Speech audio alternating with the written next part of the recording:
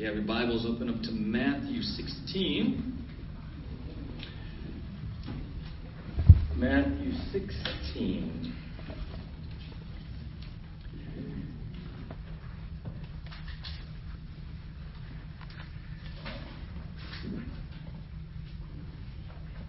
Matthew 16. Start by sharing something with you. A little article I found, which is going to set the tone from where we're going to be, I think, for the rest of the summer together. And we're really looking forward to it. If you were with us through June, the first several weeks together, we were addressing, the significance of that sign out front called the Well. If you drive up, depending on which direction you come from, you see a really big sign out there called the Well, right? And we looked at what's the significance of the well, and we saw different times in Scripture when God met people at the well, right? But if you notice that sign out there also, underneath the well, it says Ojai Valley Christian Fellowship, right? And that's intentional as well. We've been Ojai Valley Christian Fellowship going on 7 years together. And by design, we put a sign out there, and there's a big cross out front. But putting those two elements out there, most people, I'm guessing almost 100% of the people, would discern that we are we're a church.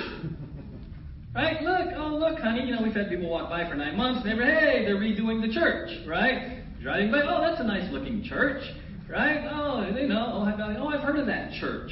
Or, very common vernacular, hey, if you go to church, come to my church, right? Church. Church is a very common word. Depending on your upbringing, it may evoke different emotions, right? It may mean different things to you as you sit here, depending on your experiences in this thing called church. And so, kind of launching off from June, looking at the well, now I wanted to look at those bottom four words. Ojai Valley Christian Fellowship, otherwise it's a church. Right? We're a church. The question is, what are we supposed to be doing? Right?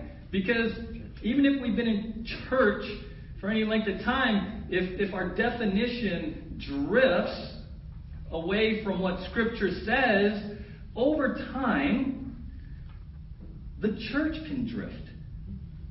The church can drift. And so the Lord put on my heart in our first summer together, and as we sort of meet new people and get established and get some roots together, what an incredible opportunity to come back to. What are we supposed to be doing? Right? We're a church. What is the church? What does church even mean? And we're gonna look at that and scripturally. And I believe it's going to be very helpful, educational, transformative for those who are new to this thing called church. But I also believe for long-time church, it's going to be challenging. It's going to be real challenging. Because if you're like me, I've been in ministry for 25 years. I know how to do church. When you realize that church is less about doing and more is about being in relationship with God and with each other, because we're much more comfortable doing church many times. We're much more comfortable attending church. We're much more comfortable serving at church. We're much more comfortable giving to church. But to be the church, which requires relationship, which requires being around other imperfectly saved by grace, redeemed people, that can be real uncomfortable real quick. But just because it's uncomfortable, and just because it doesn't feel good initially, doesn't mean it's not truth. Doesn't mean it's not what God intended. And isn't that kind of the challenge with many of us in our walk? We start maybe with the best of intentions, but when God shows us something in His Word that's not comfortable, that is actually maybe convicting or painful for us, if we tend to be feelings and circumstance driven, our initial reaction is to run. He didn't really mean that. right? We deflect it, we deny it, we avoid that particular verse. And we're going to see that can happen not just in our walk, but as a church. And if we're going to be a biblical church moving forward together as a church family, we've got to be committed, as Bill said, conviction. We have to have some convictions about some things. And here's my challenge. Here's my challenge to the long-term church that are sitting here today, even for me. Don't check out. Oh, we're going to be talking about church for the summer. We don't need to go. I know all about that. And it's the flesh, and there's a tendency, been there, done that. I've been in youth ministry, and you get the freshmen who it's all brand new, and the sophomores it's all brand new, but by the time they're juniors and seniors, I've been there, done that. I know all the youth pastors' jokes. I know I've been to Hume Lake since I was in elementary school, tell me something I don't know. At the adult level, it's very tempting to do the same thing. If I say we're going to look at the biblical teachings on the church, we go already. What more is there? Right? And then you can check out.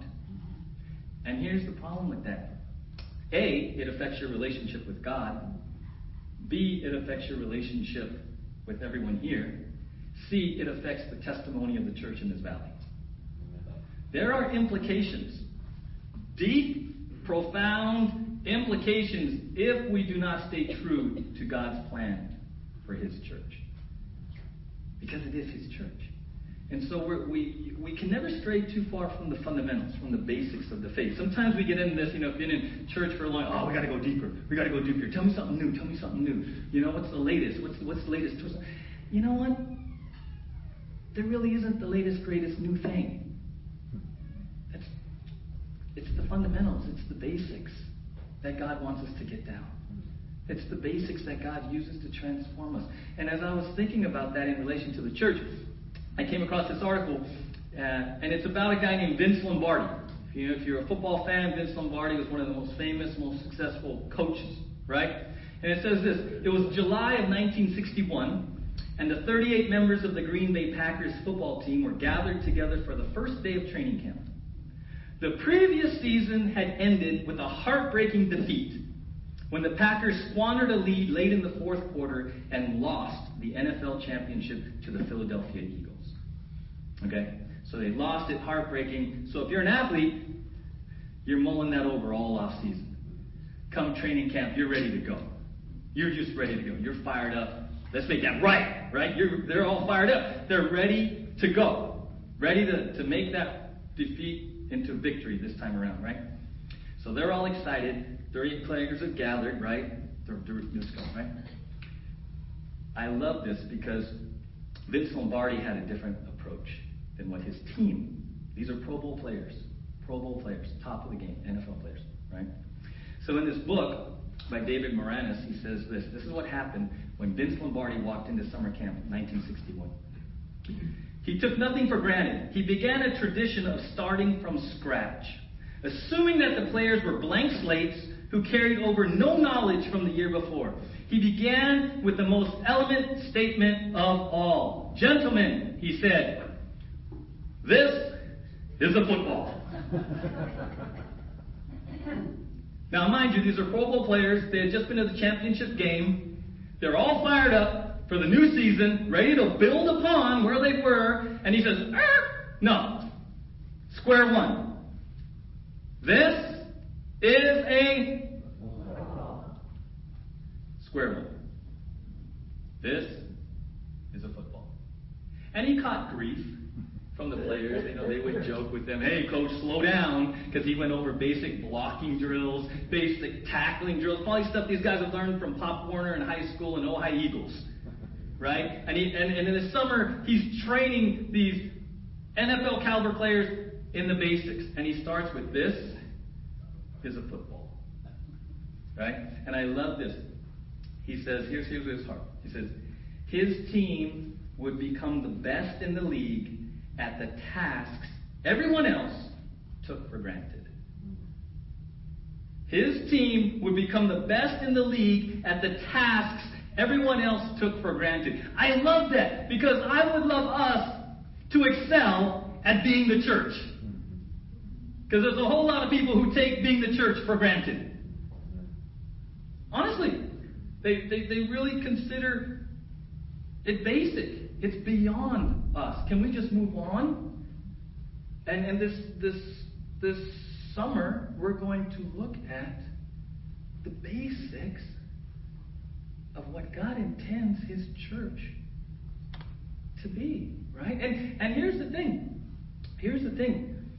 It might be challenging for some, like those NFL players, who want to move on, who told Coach Lombardi, Coach, this is fundamental. This is boring. I know how to do this in my sleep. Why are we doing this over and over, Coach? What's the point? And it was a challenge for Vince Lombardi because he had to weather that. He had to weather the pushback from these NFL players who just didn't like sticking with the basics. And sometimes when it comes to the church and we say we're going to focus on the basics, that's a lot harder to stay disciplined and focused. Because we kind of feel like sometimes we're past it.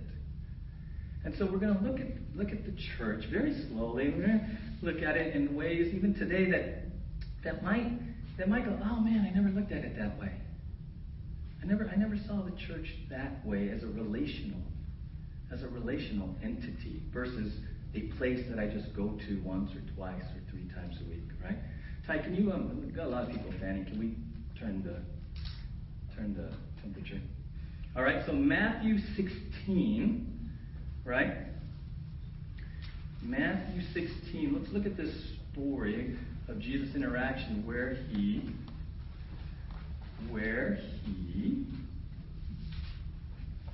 has a conversation with his disciples, in particular Peter. Jesus and Peter, right? Matthew 16, starting in verse 13, right? Look what it says here. When Jesus came to the region of Caesarea Philippi, he asked his disciples, "Who do people say the Son of Man is?"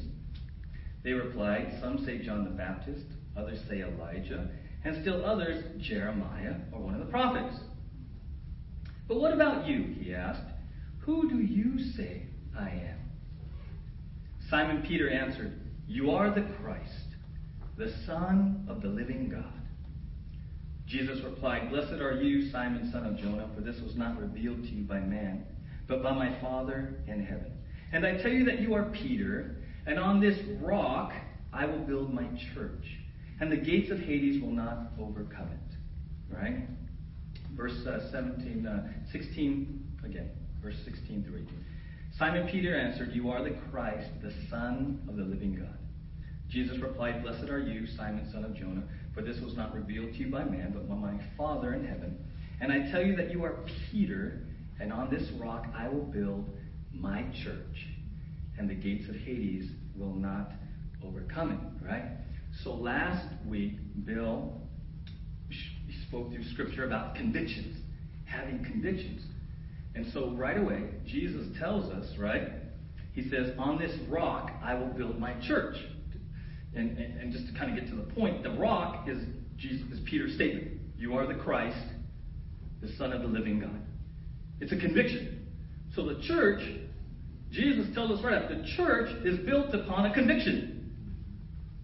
The conviction that Jesus is the Christ, the Messiah, the Anointed One. He's God. That's the phrase, Son of the living God, refers to Jesus' deity. Okay? So right off the bat, coming off of Bill's teaching last Sunday about conviction, Jesus says, "Hey, you're right, Peter. My Father showed you that. And by the way, let me just explain now. Let's talk about the church. The church is built upon, founded upon that conviction. That conviction." That right there, for many of us, can just be a reminder. It might be new. Because we tend to look at the church as an organization. built upon a pastor, or built upon a leadership team, or built upon a ministry, or built upon a location, or built upon... The church, according to Jesus, is built upon the conviction that he is the Christ, the Son of the living God. I will build my church, and the gates of Hades will not overcome it. Okay? So, we begin our study of the church, understanding from Jesus' own words that the church is built upon the conviction of who he is. So the church is built on Jesus. Church is built on Jesus, right? Why is that important? Why does that matter to me and to you? Okay? Because of this. According to Scripture, when you became a believer, when you put your faith in Jesus, when you were born again according to Scripture, when you trusted Christ for salvation alone, right? According to Scripture, there are some incredible, fabulous, supernatural truths that are applicable to you immediately. Okay? Are you ready for some? Are you ready for some good news? All right? So first bit of good news. When you became a believer, when you became a Christian, right? A follower of Christ, 2 Corinthians 5:17 says, you're a new creation. Amen? You're a new creation. That means when it says new, something that never existed before. Right? So turn to the person next to you and say, you're a new creation. You're a believer, you're a new creation. Is that an amen moment? Amen. Hey, right? 1 Corinthians 6:19 and 20 says, when you are a believer, you become the temple of the Holy Spirit. The third person of the Trinity, I know, kind of cray-cray, the third person of the Trinity indwells you. You are the temple of the Holy Spirit, according to 1 Corinthians 6:19 and 20. Is that an amen? Amen. Okay? 2 Peter 1:3 says this, you have been given everything you need for life and godliness. The Bible says, as a believer, you have been given everything you need. I have been given everything I need for life and godliness. 2 Peter 1:3. Amen? We have everything we need. We have everything we need. Ephesians 2:19 and 20 says this.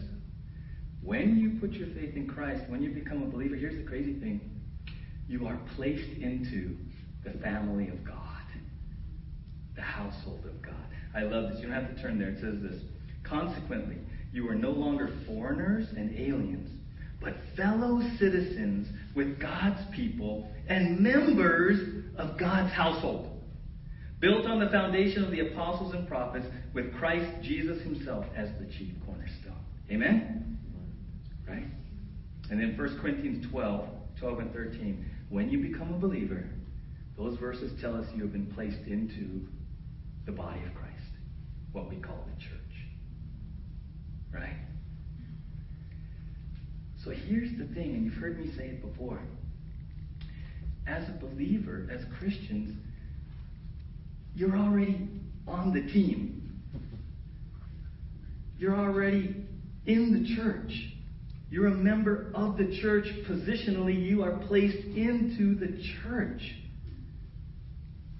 You're in. And even that truth, right? Because a lot of us are looking for acceptance. A lot of us are looking for belonging. A lot of us want to prove that we should make the team, right? Have you ever tried out for a team, a dance team, something at school, and you had to audition or you had to do the tryout, and you went through that whole anxiety, did I make the cut?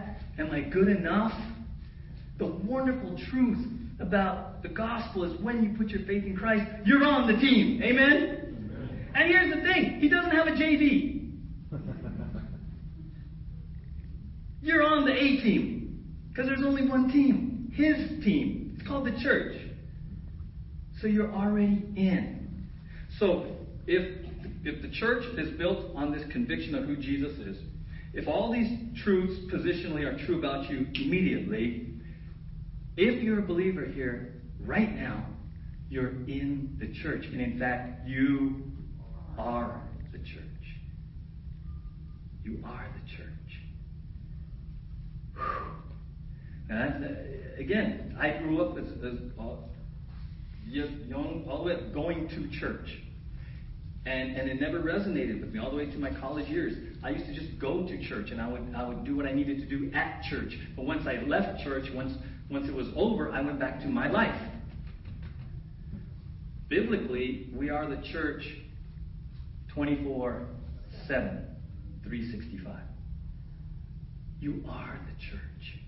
Now, we go to church, we meet here. There's nothing wrong with saying that. We go to a place where the church meets, and in our culture we call that church.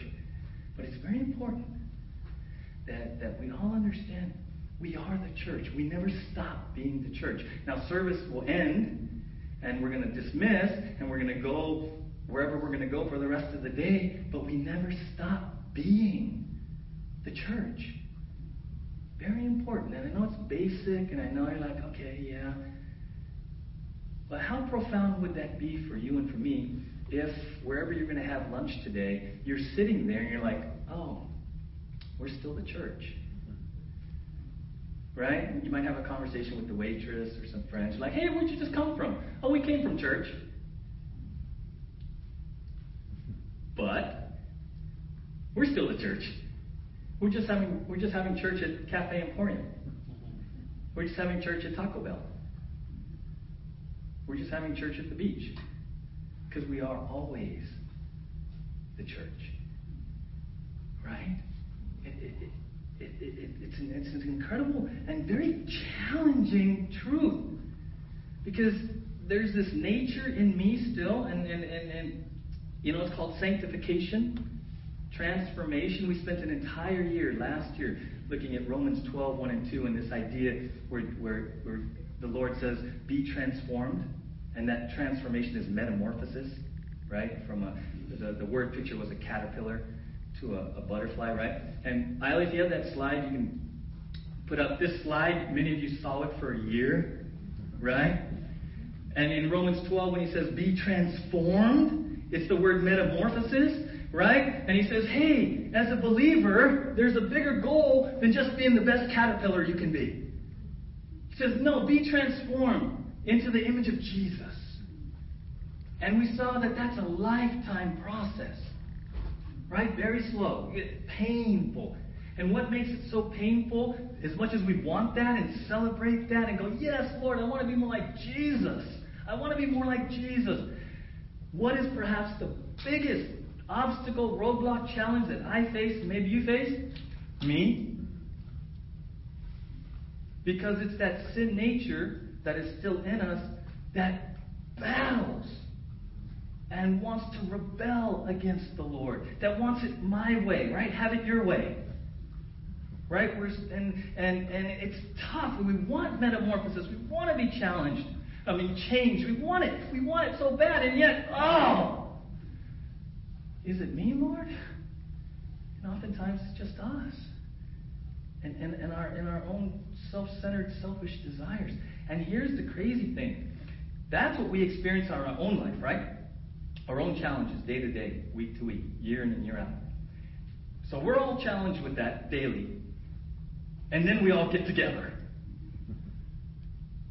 Okay, understand that. We're daily, individually battling with our own transformation, the process, sin nature, our own selfishness at its core. And then we get a whole bunch of us together called the church. See, you have to understand, the fact that we can all sort of get along and love each other here, that's a miracle. Amen? Amen? It's a miracle. Turn to the person next to you and just give them that smile. Yeah, it's a miracle.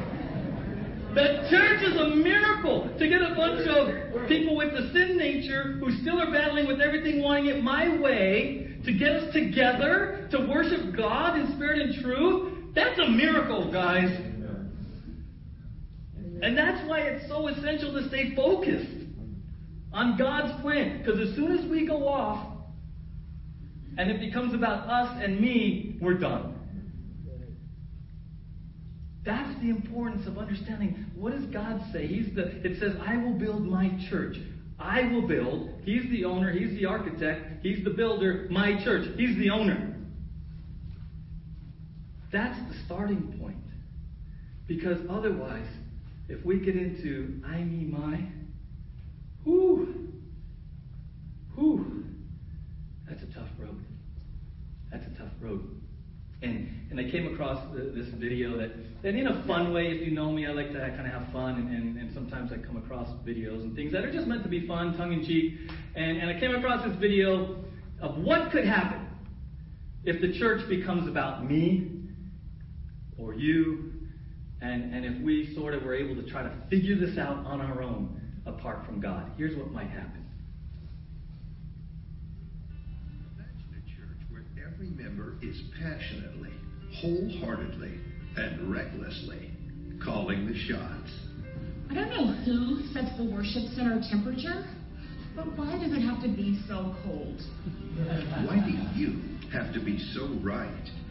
Heated chairs are now being installed. This one wants a small church, but I'm afraid if it's too small, they're going to make me volunteer like crazy. And I don't stack chairs, do I? Makes total sense.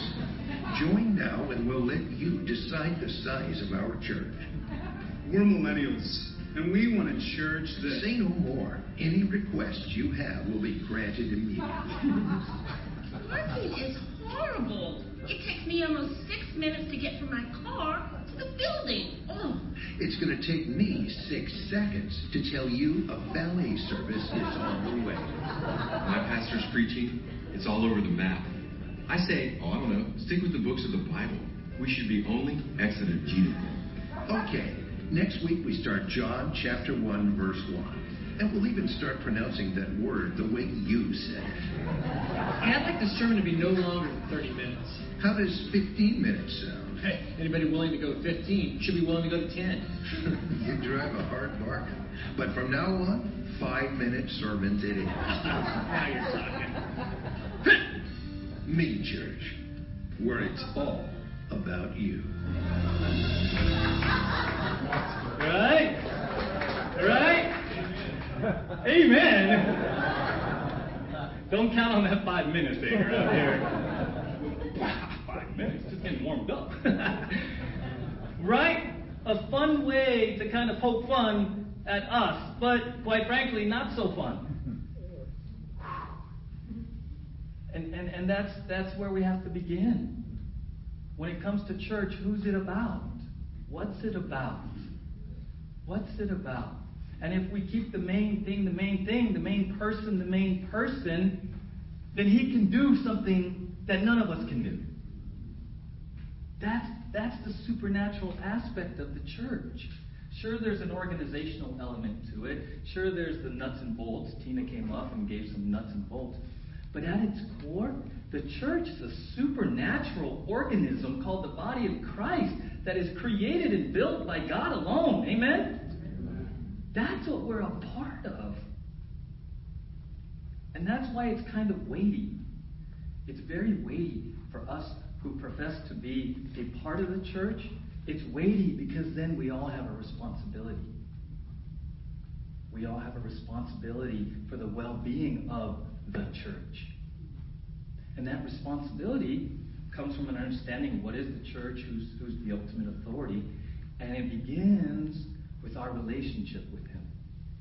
Because Jesus says a few things that are very powerful. He says in John 14:15, if you love me, you will obey what I command.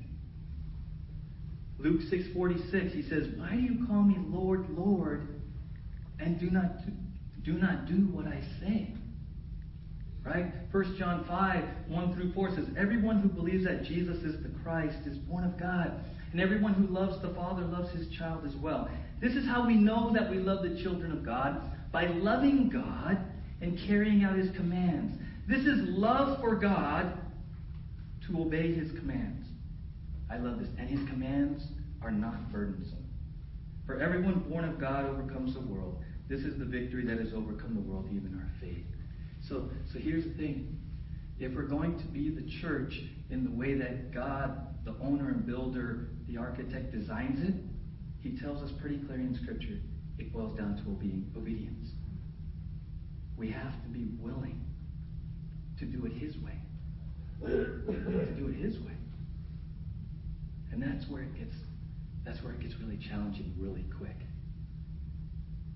In our personal walk, but then even corporately as a church. And that's our, even as a leadership team, we're like, Lord, are we on track? Are we doing this your way? Because we're just as fallible, just as human, and we can slide off if we're not careful. And it's great to have checks. The ultimate check being Scripture to keep us on track, right? So it's his church.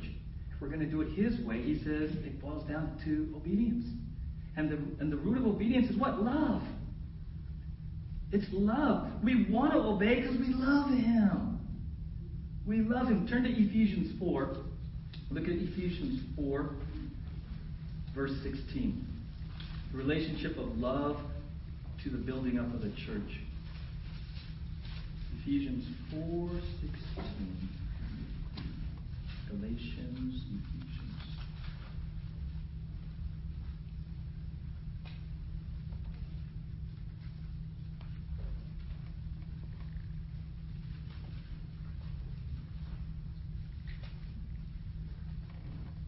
Ephesians 4:16 says this. From him, the whole body, talking about the church, from him, the whole body, joined and held together by every supporting ligament, grows and builds itself up, what? In what? Love. As each part does its work. So what is the foundation of our whole being together? Corporately, what is our foundation of our relationship with the Lord? Love. And that love manifests itself in obedience. Love manifests itself in how we interact with each other. It's what Bill said earlier in the announcements. Self-sacrificial. It's called agape love. Self-sacrificial love. I will give of myself to you for your benefit with nothing expected in return. That kind of love is a fruit of the Spirit. It's not a man thing. It's not a human thing. That is a fruit of the Spirit. And which brings us back to the church as a supernatural entity. And if we're going to be the church in the way that God calls us to be, it begins with us and our relationship with him. Understanding that we were placed into his church and we have responsibilities as members of the church. And our responsibilities and our joy and our servanthood and everything we do in the church boils out of our identity as part of the church. It's who we are first and foremost. And it's real easy to flip it. And it's real easy to think of church more in doing and serving and all of this versus just being in relationship with God and with each other. That's our heart around here. What we desire here is that people are actively engaged in the programs and the different things we have opportunities to serve. We want it to be joy. We want it to be something that's an overflow out of what God's doing in your life and a desire he's put on your heart to serve in some capacity, to use your gifts and talents. We want it just to go like this. So that you're giving freely. You're loving freely. It's an overflow of this out this way. That's the heart of church. Ephesians 4:16 says the church builds itself up in love. Love. And Jesus says, okay, one of the fruits of love is obedience. They go hand in hand. They go hand in hand. The challenge for us is to keep that priority. To keep it where it needs to be. Right? And finally, turn to 1 Timothy 3. We'll close with this today. 1 Timothy 3. There's a description of the church that I think helps us to really get a picture of its foundation and our responsibilities. Okay? 1 Timothy 3:15. The Apostle Paul is writing to Timothy in a city called Ephesus. 1 Timothy 3:14 and 15. We'll start in 14. It says this, verse 14. Although I hope to come to you soon, I am writing you these instructions so that if I am delayed, you will know how people ought to conduct themselves in God's household, which is the church of the living God, the pillar and foundation of the truth. There's two aspects to when it says the pillar and foundation of the truth. One, we looked at it, that the church is founded upon the conviction of who Jesus is. Right? The second aspect, when he says the pillar and foundation of the truth, is this. The way we carry ourselves, the way we conduct our lives, says something to the world about the truth of the gospel. It's very important. The church, when it says the pillar and foundation of the truth, it's saying two things. The church is founded on the truth of Jesus. And the church, meaning you and I, now have a responsibility, a privilege to display that truth to the world in how we interact as the church, and how we conduct ourselves as the church. That's pretty weighty. That you and I carry that responsibility as pillars of the truth. And that's again, I know it's kind of hard, but sometimes I love when we get people, over 6 years, sometimes we've had people come in who have zero church background. And they come in here, and you know what they do? They watch you. Particularly during meet and greet. When you go and you're so loving and you ask each other how you're doing, and there's laughter and there's joy. I have had people, I had one person in particular, I shared this, kind of funny. He goes, I don't know if I'm coming back. I'm like, really? Because you guys are too loving.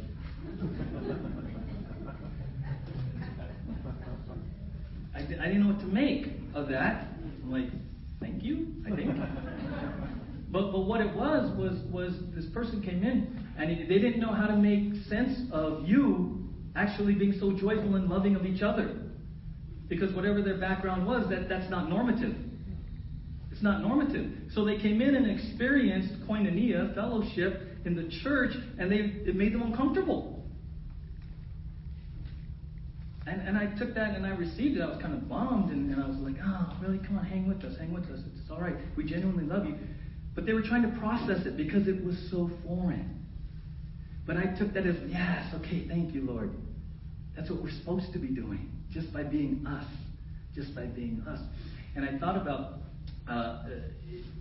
Timothy. He was in the city of Ephesus. And in Ephesus, there was a temple, the Temple of Diana. And the Temple of Diana had 127 pillars. And so I believe when Timothy saw this, he kind of thought about this. This was the Temple of Diana in Ephesus. So the Apostle Paul says, hey, church, you're the pillar and foundation of truth. You see, those pillars serve a purpose, a dual purpose. One, they're holding the thing up, they're helping. But the pillars also serve a purpose of beautifying that place. Right? You look at that and you see all the pillars, like, yeah, that's awesome. There's a dual purpose. So if the church is going to be the pillar and foundation of truth, we stay rooted in the truth, but we also demonstrate the truth. Amen? That's the starting point. That's the starting point for us as we move forward as a church family, as a church, to go, okay, Lord, you say you will build your church. Okay. And then you say, as a believer, you put me into your church. Okay. So then we should just say, what am I to do? What is my role? Lord, how do I love you? How do I love others? How do I contribute in love? In love. And so we're going to understand the biblical view of church. And I pray and I believe that as we grasp that individually, it'll play out in our lives. In our conduct towards one another, in our serving, and whatever we end up doing ministry-wise. It'll all come out of that. But we don't want to flip it. We're not going to burn you out by all the stuff you can do and all the doingness of church. Our heart here, be the church. Focus on Him. Love God. Love one another. And then the doing will follow. Amen? Let's pray together. Lord, thank you. Thank you that you start us at the fundamentals today, much like Vince Lombardi did. And instead of this is a football, you say this is the church. This is the church. And in Matthew 16, you told your disciples that it was going to be built upon the rock, the conviction that you are the Christ, the Son of the living God. And then you tell us in Ephesians that it builds itself up in love. In love. And then you tell us that love manifests itself in obedience. And so, Lord, that's our desire. I do thank you for an incredible facility. Thank you for everyone here. But Lord, beyond that, we just want to be pillars of truth. We want to honor you as a church family, represent you correctly to a world that needs you. So we love you, and Lord, as we prepare for communion, just come back to the starting point of conviction. The conviction of who you are, Jesus, as we celebrate communion.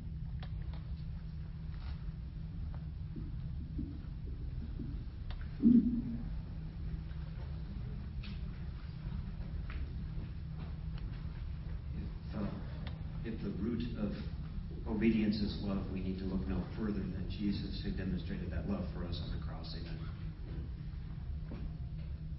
And communion is a serious thing that we're privileged to partake in here each week. And we do that as an act of worship and as an act of obedience. And what a privilege that is. As Jesus himself gave us this ordinance and said there were two things that were really important, baptism and communion. And he wanted us to remember him. Because isn't it true that during the course of the week that we can wander and we can drift just a little bit? So this morning, as we think about this communion meal together as an act of worship and as an act of obedience and as an act of love, returning that love back to Jesus, who so loved us first, prepare yourself this morning as the cups come. And when you hold the cups, if you just need to sit quietly before the Lord and seek him wholeheartedly. The wholeheartedness of taking communion this morning is really about our heart for him because of his love for us. And he wants us to be worthy, he says, to examine ourselves before we take communion. You see the seriousness of it? The seriousness of communion is to examine our hearts towards the Lord. Not a salvation issue, merely a love issue. If it's our conviction this morning as believers, and we came here today to want to, out of love and obedience, honor and glorify God through partaking in communion, then prepare your hearts this morning as the cups come down the row and as you hold them. When everyone has been served, we'll take communion together as a church family, as it should be. So let's pray. Father, we sit before you here in this place today, God, that you've provided your church, built on you, Lord Jesus, the rock, the truth. And Father, we are so grateful and blessed, knowing how much you love each of us. And we thank you for that.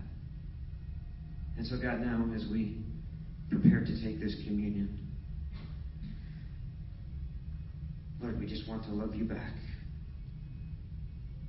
Lord, we want to get right with you this morning,